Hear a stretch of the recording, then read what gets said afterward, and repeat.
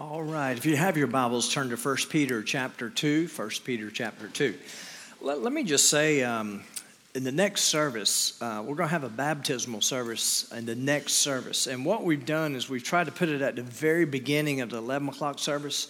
And so let me tell you how that's going to shake out. If you want to be a part of that baptismal service, you'd like to stay over for that, we're going to show a short video and then go right into it. There won't be any music before the baptism, because we wanted those of you who are in this service, if you want to be a part of that service, we definitely want to welcome you into that. If you choose to want to be a part of that, we ask you to just kind of maybe sit in the seats in the back or go and stand across the back, because the next service, sometimes it does kind of fill the room.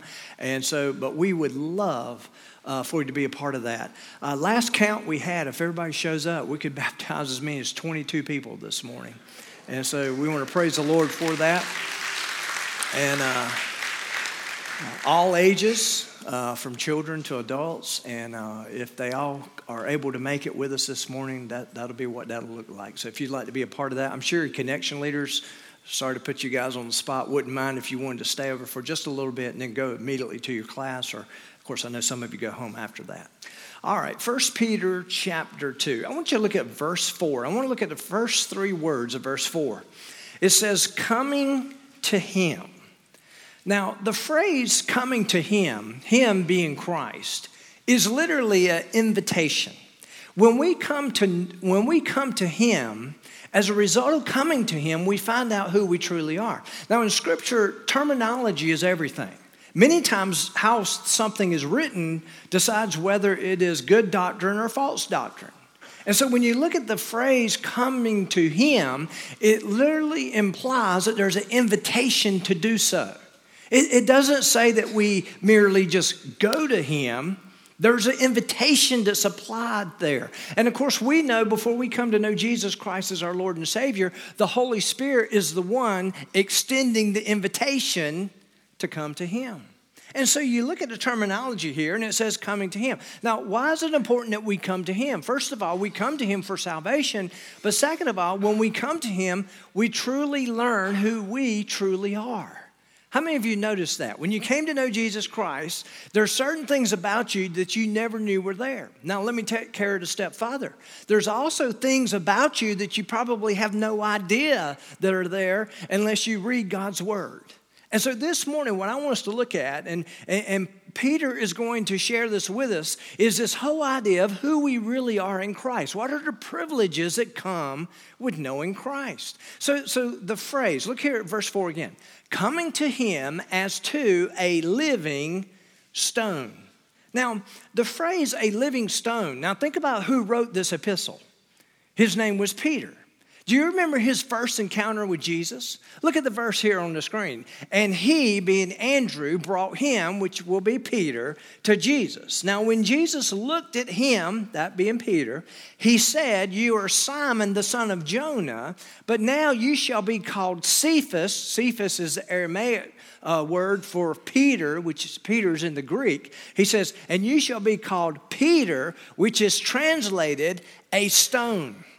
Now think about that. The first encounter Peter has with Jesus, of course, he's called Simon. Jesus literally transforms his life. Now he's calling him Cephas, which means a pebble or stone. And then if you carry it a step further, if you look at the Greek, it literally means Peter. So here's what we know about that encounter. Jesus knew Peter and saw his potential and then revealed it to him. He went from being what many would say a little pebble to a stone. Now, what's interesting about all that is that Jesus is not just saying something. He's not just out there saying, okay, here's your nickname. Your nickname is rock or stone. What he was speaking there was potential that he saw in Peter. He knew that if Peter would follow him, that's what he would literally become, is the stone, that rock. So Peter's encounter with Jesus will reveal who he truly will be, and the privileges that would be his if he continued to follow Christ. Now look at the introduction. When we place our faith in Jesus Christ, there are certain privileges that come with our new reality. Certain privileges. And Peter tells us these in these verses. These privileges include, look on your outline, number one, that we're chosen. We're chosen. Now, a study of the privileges we have in Christ, here's what you need to understand. By studying these privileges, it again reveals more of who we are in Christ. It reveals more of who we are in this new reality that we have in following Christ. So look at verse 4 again. It says, coming to him as to a living stone, rejected indeed by men, but chosen by God. Now in verse 4 is totally centers around the person of Jesus Christ. It's talking about him being the living stone, but then it says the stone that was rejected. The stone that was rejected by men, but what? Chosen by God. So the phrase living stone here, let me just say this, is not just a reference to Jesus, but also those who follow him. How do we know this? By looking at verse 5. It says in verse 5, you also as living stones are being built up a spiritual house. So when you look at verse 4, all that talk about verse 4, about how it's surrounding Jesus, that is true. But he carries a step further in verse 5. He says, those who follow Christ, you're also living stones of God. And so we see the practicality of it. So that implies that everything being said in verse 4 can be said of us. And guess what? It's in verse 4, it says that he was chosen, and that whole idea, we're also chosen.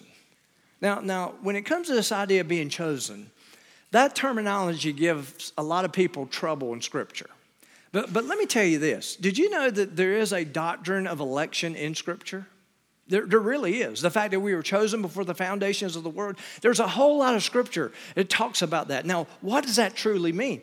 Now, of course, we looked at the door illustration here several weeks ago, and how really when it says that we are chosen by God, and then it says, for whosoever comes shall be saved, you got two different perspectives of the exact same thing. Our salvation centers around that.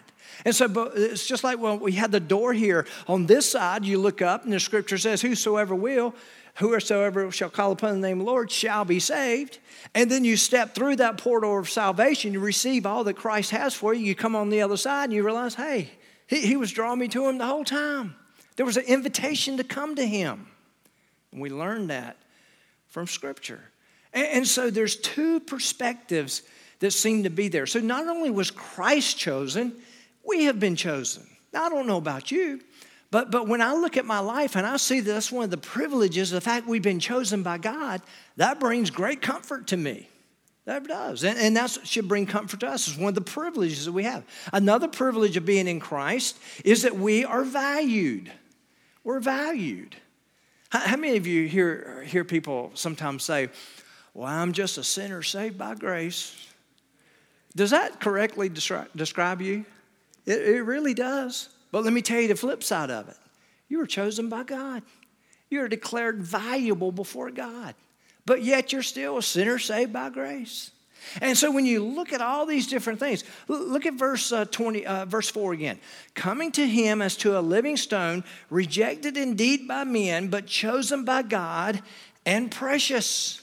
Verse 5 tells us everything that's said in verse 4 as it pertains to Christ can be said of us. And the fact that we're precious also. Precious literally means something that is highly valued. It even carries the implication that it's even rare.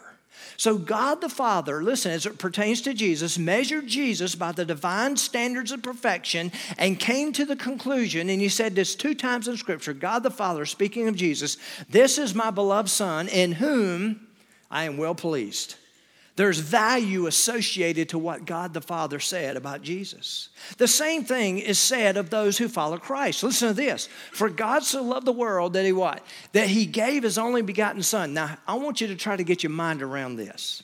The most precious thing to God the Father was who? His Son. His Son. Greatly valued. Perfection.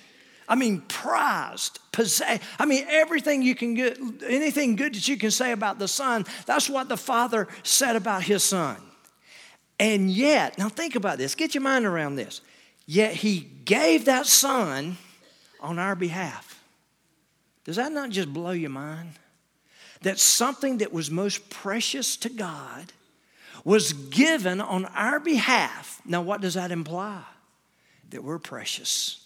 That we're highly valued by God. Think about it. God the Father gave something of extreme value to bring us to a right relationship with him. John 3:16 goes on and says that whosoever believes in him should not perish, but have everlasting life. Coming to God on his terms by way of that precious gift, his son. Let me just tell you this. This is why when people disregard God's word and say this or say that, it's just like someone who says, well, yeah, I'm in heaven as long as my good outweighs the bad. Let me tell you, that is offensive to God. Where that person says, well, I go to church, I'm there every time the door's open, and I can't imagine I can do any more. That's an offense to God. Because he gave what? His most valued possession, his son, on our behalf. And we're saying we can have anything to do with that? We come to him through that value. Thirdly, another privilege of being in Christ is that we are connected. We are connected. Thousands of years ago, how many of you ever heard of the Incas of South America? You ever heard of them? Back in thousands of years ago, I'm talking about thousands of years ago, way back. Of course, the Incas of South America, they were in northern Peru, okay? And it was in northern Peru that they set up their capital city. It was kind of in the mountainous areas, but soon they went a little further north to live in the valleys. But one thing that archaeologists discovered was the fact that the Incas built these magnificent walls that surrounded their city. Now, what was amazing to them, and by the way, keep this in mind, they were built before the pyramids were built. Okay? Keep that in mind. But here's what you need to understand. Some engineers speculate that the stones of various shapes and sizes have been fit so closely that there is no chance of shifting nor falling down or falling apart. In fact, the stones were placed on a bedrock fit so closely together that there is not even enough space between them to fit even a single sheet of paper. That's how tightly knit those stones are. And according to archaeologists and scientists, those walls are not going anywhere anytime soon. They're solidly built, not only because they're so closely associated, but they're on this bedrock. It's not going anywhere. Now, although the Incas have disappeared, there's still that remains. Those walls that still marvel engineers. I believe this could be a picture of the spiritual house God is building with us, his living stones. Think about that. He wants us to become that spiritual house. Now, look at verse 5 once again. It says, you also, as living stones, are being built up a spiritual house. Now, in the Old Testament, one's relationship with God seemed to surround the events of the temple. How did man receive forgiveness of sin? By going to the temple. How did man many times worship God? By going to the temple.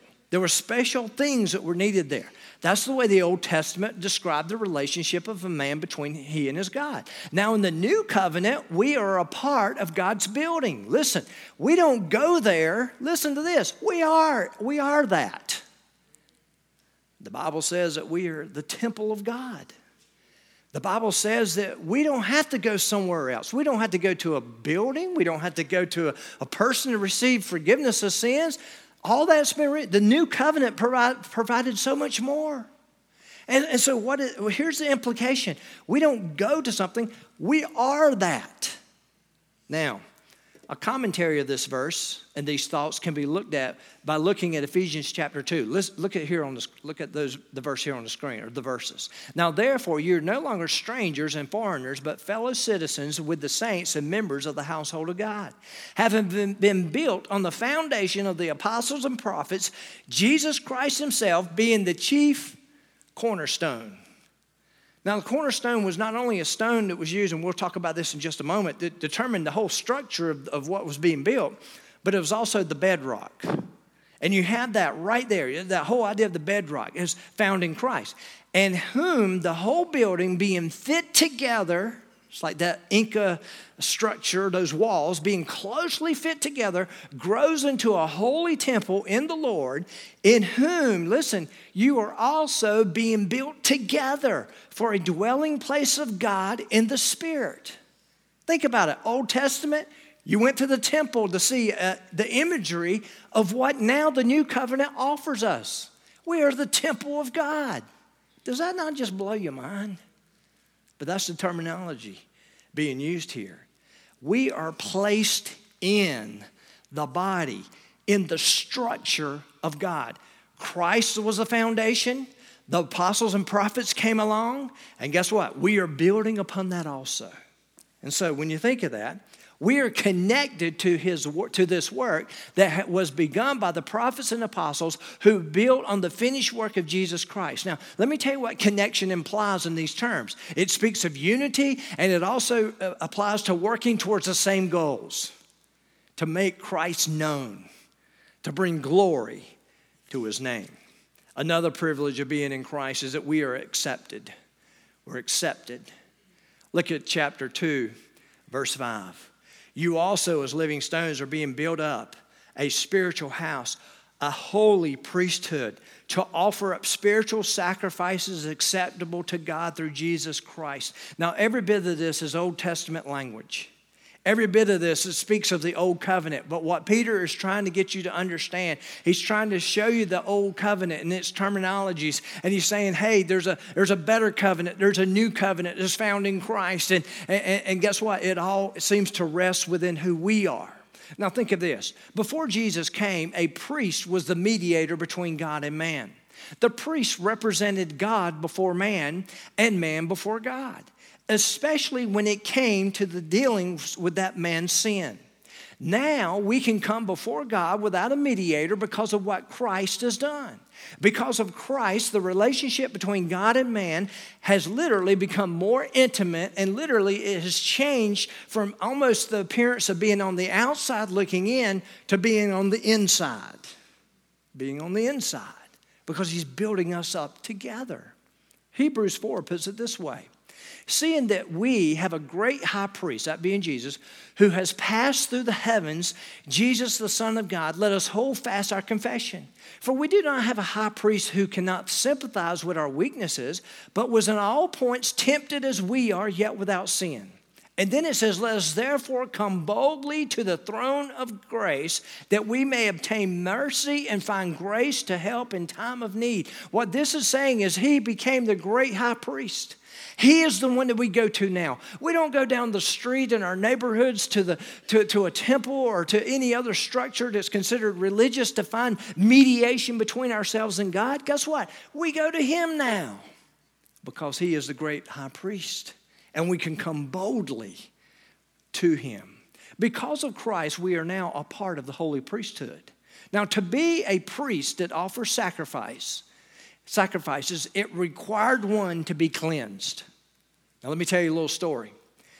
The high priest would go into the Holy of Holies one time a year to offer up a sacrifice for the forgiveness of the nation. Now, think about this.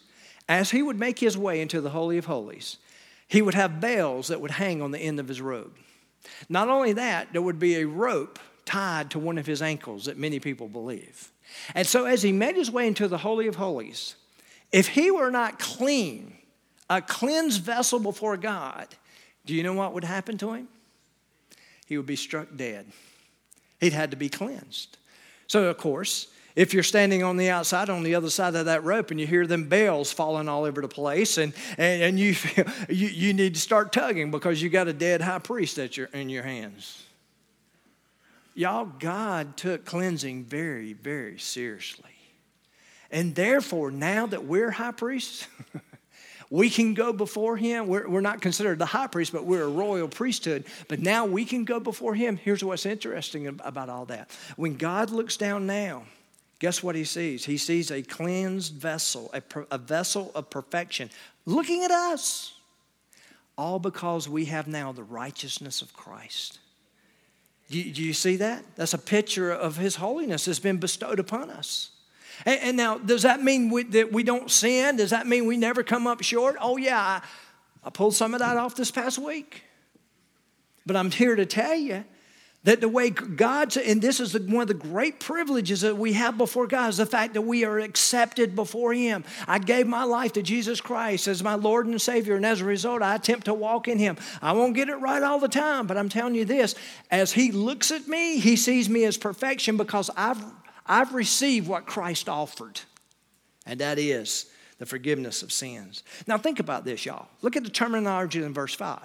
Instead of animal sacrifices, the New Testament says that there are 6 acceptable sacrifices we as believers can offer to God. How many of you are glad that we don't have to go butcher animals before God? I'm so glad we don't have to do that.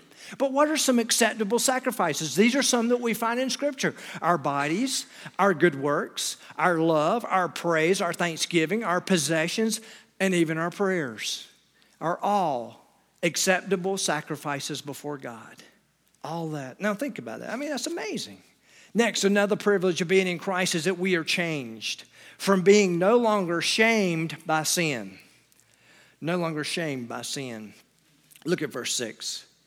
Therefore, it is also contained in Scripture, behold, I lay in Zion a chief cornerstone, elect, precious, and he who believes on him will by no means be put to shame.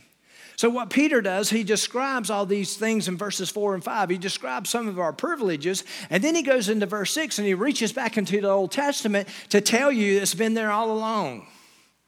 All this terminology has been there all along. Now the phrase chief cornerstone implies this new covenant that finds its foundation on Jesus Christ. Now a cornerstone was a stone placed where a building would be constructed. You would literally find a stone, and it would be a stone that you could trust that would be placed there, in which the whole structure would go up around that cornerstone. Okay? Everything had to fit just right.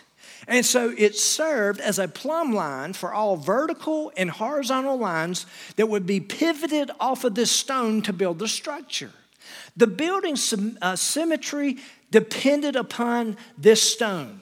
And so therefore, for that building to be correct and to be perfected, the cornerstone had to be flawless and it had to be perfect for that structure to be what it is. Let me tell you this. Do you think God takes heresy very serious when it comes to Scripture? Oh, yeah. Did you know 2 Peter, we're not going to study that through this time, but did you know 2 Peter is all about false doctrine and coming against heresies that came against the church and God's word? That's the reason that letter was written, to approach all that. Did you know most of the epistles, I would say almost 90% of the epistles, there's at least one little part in there that warns against false doctrine and heresy? God takes that very seriously. And here's why He takes it very seriously. Everything was built on the foundation of Jesus Christ. Okay, you get the picture? The apostles and the prophets came to build upon that. There were others who came later who built upon that and built upon that. Let's just say that all this is perfected, but as you grow in that structure and you get to the top, there's still a foundation that's there. There's still a firm foundation. But as you make your way up, if you're not building with the flawless, perfected Word of God, you're still going to have a mess up top. It could be very misleading. And so that's why it's so important. Now, as you look at verse 6, some translations translate the last part of verse 6 as he who believes in him will not be disappointed. Now, in the proper context, this means that those who follow Jesus will never know any disappointment from him, meaning that we are in right standing with God because Jesus took the shame and guilt of our sin. Now, this is just a little side note. Many scholars believe that when verse 6 refers to Zion, it is a reference to the new covenant. Sinai is a reference to the old covenant. That's where the law was given. Zion seems to imply here in this, to the new covenant. So put these thoughts together and you realize that the new covenant between God and man comes by way of the flawless cornerstone, Jesus, who, while on the cross, listen, took our guilt and shame. So therefore, because of that, we can build upon this structure. We're living stones that are going to make up this structure. Another privilege of being in Christ is that we are changed from being no longer ashamed by sin, and secondly, no longer an offense to God. We're no longer an offense to God. Look at verses 7 and 8. Therefore, to you who believe, he is precious. But to those who are disobedient, the stone which the builders rejected has become the chief cornerstone. Now, here's the picture. Here's the imagery. God picked out the stone. Now, that stone is very important, y'all. Everything about that structure depends about that one stone. Will the lines be straight? Will everything come? Will the foundation hold? Well, all that revolves around that one stone. And it says that many rejected that stone. Now, that was, of course, the Jewish establishment in the first century. They didn't want any part of that. But God did. That was the stone. That was what was going to be there. And here's why they rejected it. Listen, they rejected this stone because it did not meet their expectations. We're studying or attempting to study the Gospels right now on Wednesday nights. And what we're attempting to do is put the Gospels in chronological order. Take the 4 Gospels and put them in chronological order. There's one thing that I have found out by studying for Wednesday nights that never really dawned on me. It's been there all along. And here's what it is. Jesus seemed to never meet the expectations of those he encountered. But yet they walked away joyful and praising God. Think about it. There were some who walked away who were offended, and there are those who walked away praising God and glorifying God. But if you look at the case, I mean, even his disciples, some people believe as many as 4 of his disciples were what you call zealots, who believed that a Messiah would come on the scene in the first century, and he would literally raise up troops. He'd raise up an army to overthrow the Roman government. 4 of his disciples came with that expectation of what the Messiah would do. Did he meet those expectations? No. Didn't even seem to care about them. The people who came up to him, the religious establishment, they constantly came to him. He never met their expectations. They had all these expectations that were out there. So therefore, they rejected him. Now, look at verse 7.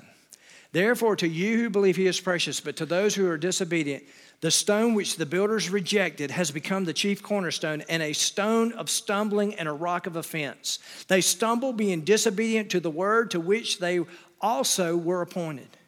They were given the trust to the word. The religious establishment of the first century, the Jewish nation, the people who were chosen by God, they were given his word. And yet, as a result of that, I mean, they had it right there in front of them, and they still missed it completely. And so when the Messiah came, the one they looked for years, hundreds of years, thousands of years, did not meet what they thought the expectation would be. But yet they had it right there. And they became an offense to God. You know what it literally means in the context here? It literally means they were not a part of the structure that God was building. That's literally what it meant. And so God, if you read Romans very carefully, God went from being where God's chosen people were the Jews. He went from there, and he basically said, okay, I'm not working in this operation. I'm working over here by those who did receive the church, the chief cornerstone, and that was the church.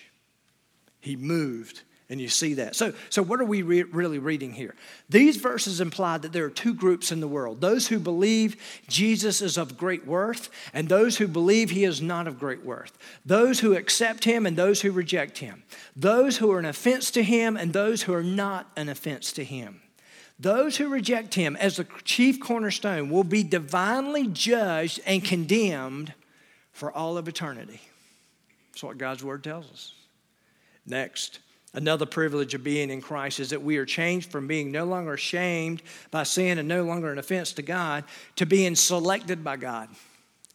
Here's that chosen idea of our salvation again, selected by God.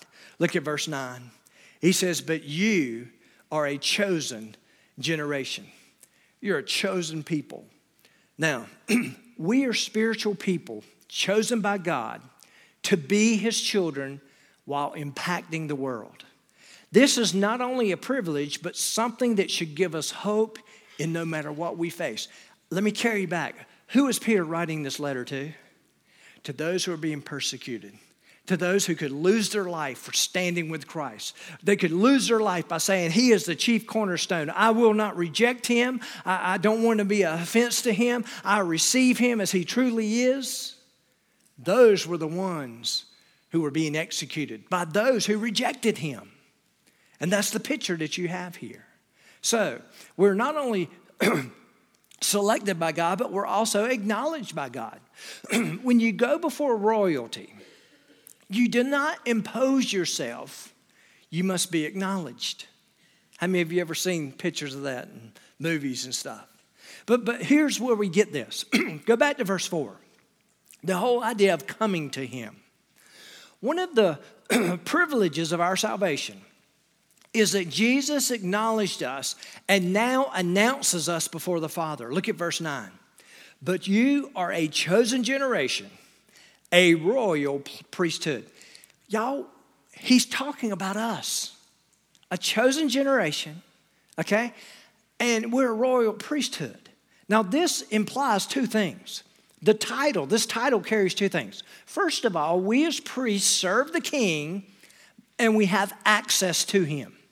Okay? We're a priest. We have access to him. Second of all, we as royalty rule with the king of his kingdom, in his kingdom. So look at Revelation 20. Here's a picture of what it means for us. Blessed and holy is he who is a part of the first resurrection of the dead. Over such, the second death has no power. He's talking about believers in Christ. They'll die once, but they'll live again. Okay, that's the picture you have here. But they shall be priests of God and of Christ, and shall what? Reign with him. Reign with him. Not only serving him, not only as a priest, but we'll reign with him. We are not only selected by God and acknowledged by God, but thirdly, we're also separated by God. Look at verse 9. It says, but you are a chosen generation, a royal priesthood, a holy nation. It literally means, and we've looked at this terminology before, it means a set-apart people. In this context, it means those set apart from condemning judgment. Now think about this. When it says we're set apart, the Bible does a wonderful job of telling us what we're set apart for. But when we're set apart, it's not just that we're set apart for something. It also means we've been set apart from something. And that's what we need to enjoy about what that really means. We've been set apart from the fact that we will not be condemned before God. That's what it literally means. We're set apart from a condemning judgment. Next, we are purchased by God. Verse 9, but if you are a chosen generation, a royal priesthood, a holy nation, his own special people. Now, the NIV translates this portion of Scripture this way. God's special possession, implying that we have been purchased. If you came to know Jesus Christ as your Lord and Savior, you were redeemed, which means you were purchased by him.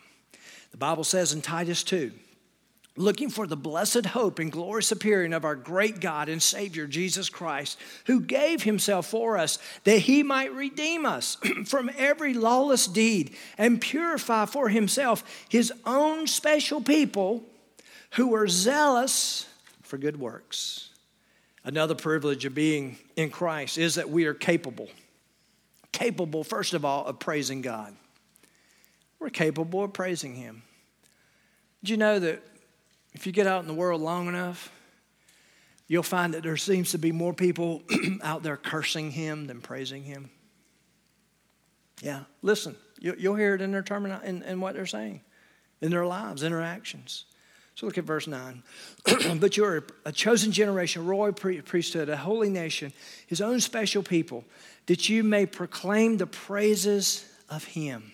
We can praise God for all that he's done. Listen, think about who he's writing to, even in the middle of suffering, trials, persecution, and even when we don't understand what he's up to, we can still praise him. We have that ability because we know all the privileges that we have that are found in him. Another privilege of being in Christ is that we're capable of seeing God. Now let me just say this. Of course, I'm not talking about seeing God face to face, not in this life. I'm talking about seeing God work in our lives. How many of you have ever been through something that just, you know, it was just more than you could handle, and it was just tough to go through. But you look back on it and you see God's hand every step of the way in that situation. I can't tell you how many people I run into that see that. And they say it's just so clear to see how God worked in that situation. And so what is he referring to? He's, look at verse 9 again, the last part. Who called you out of darkness and into his marvelous light. When we see him when we walk in his light, when we walk in his truth. You see, you're never going to see God work on your behalf or in your life if you're walking in darkness. You will never see it. You'll totally miss it. But if we walk in the truth of his word, listen, the Bible says in Colossians 1, for he has rescued us from the domain of darkness. He's rescued us from the hold of darkness and brought us into the kingdom of the Son. Of course, the darkness of other religions. Let me just say this. I have visited countries before in which you could almost sense the darkness right when you got to that nation or that place. You could. I mean, you could just sense the darkness of other religions and that don't offer the hope of Jesus. How about the darkness of sin and its control and bondage? How many of you have seen people living in that? How about the darkness of deception where people are just so deceived? I don't know that I've ever seen a deception that seems to plague our nation more than it is now. And I'm sure it's been there for every generation. But boy, it's so prominent now. So prominent. We see, we now walk in the light of his truth, even in the darkest of days. Next, we are also capable of knowing God. Look at verse 10. Who once were not a people, but are now the people of God. Now let me give you some background to this verse. For 2,000 years up to this point, when God had something to say, guess who he told it to? He told it to the Jews. And Gentiles, if they ever wanted to hear from God, seemed to always had to hear from God from whom? From the Jews. Because he spoke through the Jews, his chosen people. And what this verse is saying now is that then there's the whole thing that changed. Everything changed. Do you know when it actually changed? On the day of Pentecost. You remember Peter preached this powerful message? 3,000 people came to know the Lord. There was all kinds of speculations as to what was going on. All of a sudden, the Holy Spirit was unleashed upon men, began to indwell men, those who came to know him. And guess what? Everything changed at that point. Everything. And now the Gentile. What's a Gentile? Anybody that's not a Jew. Is now we have the privilege to come before him. We have the privilege to know him. We have the privilege to hear from his heart, to lead us, to guide us. Everything changed, but now we can know him. Lastly, another privilege of being in Christ is that we're forgiven. We're forgiven. Look at verse 10. Who once were not a people, but are the people of God, who had not obtained mercy, but now have obtained mercy. You see, God's mercy comes from his great compassion. Our greatest need was that we needed to be forgiven before the Lord. We needed to be forgiven because guess what? The Bible says before we came to know him, we were enemies of God. Some of you are sitting there saying, hey, how could I be an enemy of God? I was 7 years old before I came to know him. How was I an enemy of God? I don't understand it all, but I'm telling you, the Bible says you are an enemy of God. You are walking contrary to the word of God. And then when you gave your life to him, you were reconciled. It's like you were brought into something. Literally, the Bible says you were adopted. You became a child of God. You became joint heirs with Jesus. All these privileges we've been talking about this morning were now bestowed upon you. All because you were in need of forgiveness and you reached out to his compassion and his mercy and you received his mercy. So, here's something you need to think about this morning. So many times I hear people say this. I've done something that I don't believe God could forgive me for. And I hear it all the time, and sometimes they'll name it. They'll tell me exactly what they've done. And I'm here to tell them many times, do you not realize what's been offered to you? Do you realize that God had great compassion on you, and you're sitting here, and we're talking, and I'm going to share God's word for you, and the Bible says, for God so loved the world that he gave his most prized possession on your behalf. He gave his son, someone who was perfect. This is my beloved son, in whom I am well pleased. He put everything on his son. Even his wrath, his own personal wrath, he bestowed it upon his son. Listen, just for you. And it doesn't matter what you've done. You can find forgiveness in his mercy and his compassion. And these privileges that we talked about here today can be bestowed upon you. They can be given to you also. Just reaching out to him. So look at the application. Are these Christ-given privileges a reality in your life? Do you see these? I mean, is it evident that you see that you've come out from under the bondage of your shame and your guilt, and now you can walk in the light of his truth? You're capable of knowing God. You're capable of seeing God work in your life. All these things are available to you. If not, would you like for them to be a reality in your life? Where do you see yourself? And I want to close with this thought. Think about that whole idea of living stones. Think about the whole idea that Jesus is not only the chief cornerstone, he's the bedrock of it all. And everything that's ever happened has come from his finished work. And the apostles, the prophets were there. They built upon it. The apostles and the prophets, all of them. And then we came and we became a part of it. We became part of this magnificent building. The old covenant, it kind of gave us a picture that we were on the outside looking in. But now, guess what? Because of the new covenant, what Christ has done, we're now a part of the structure itself.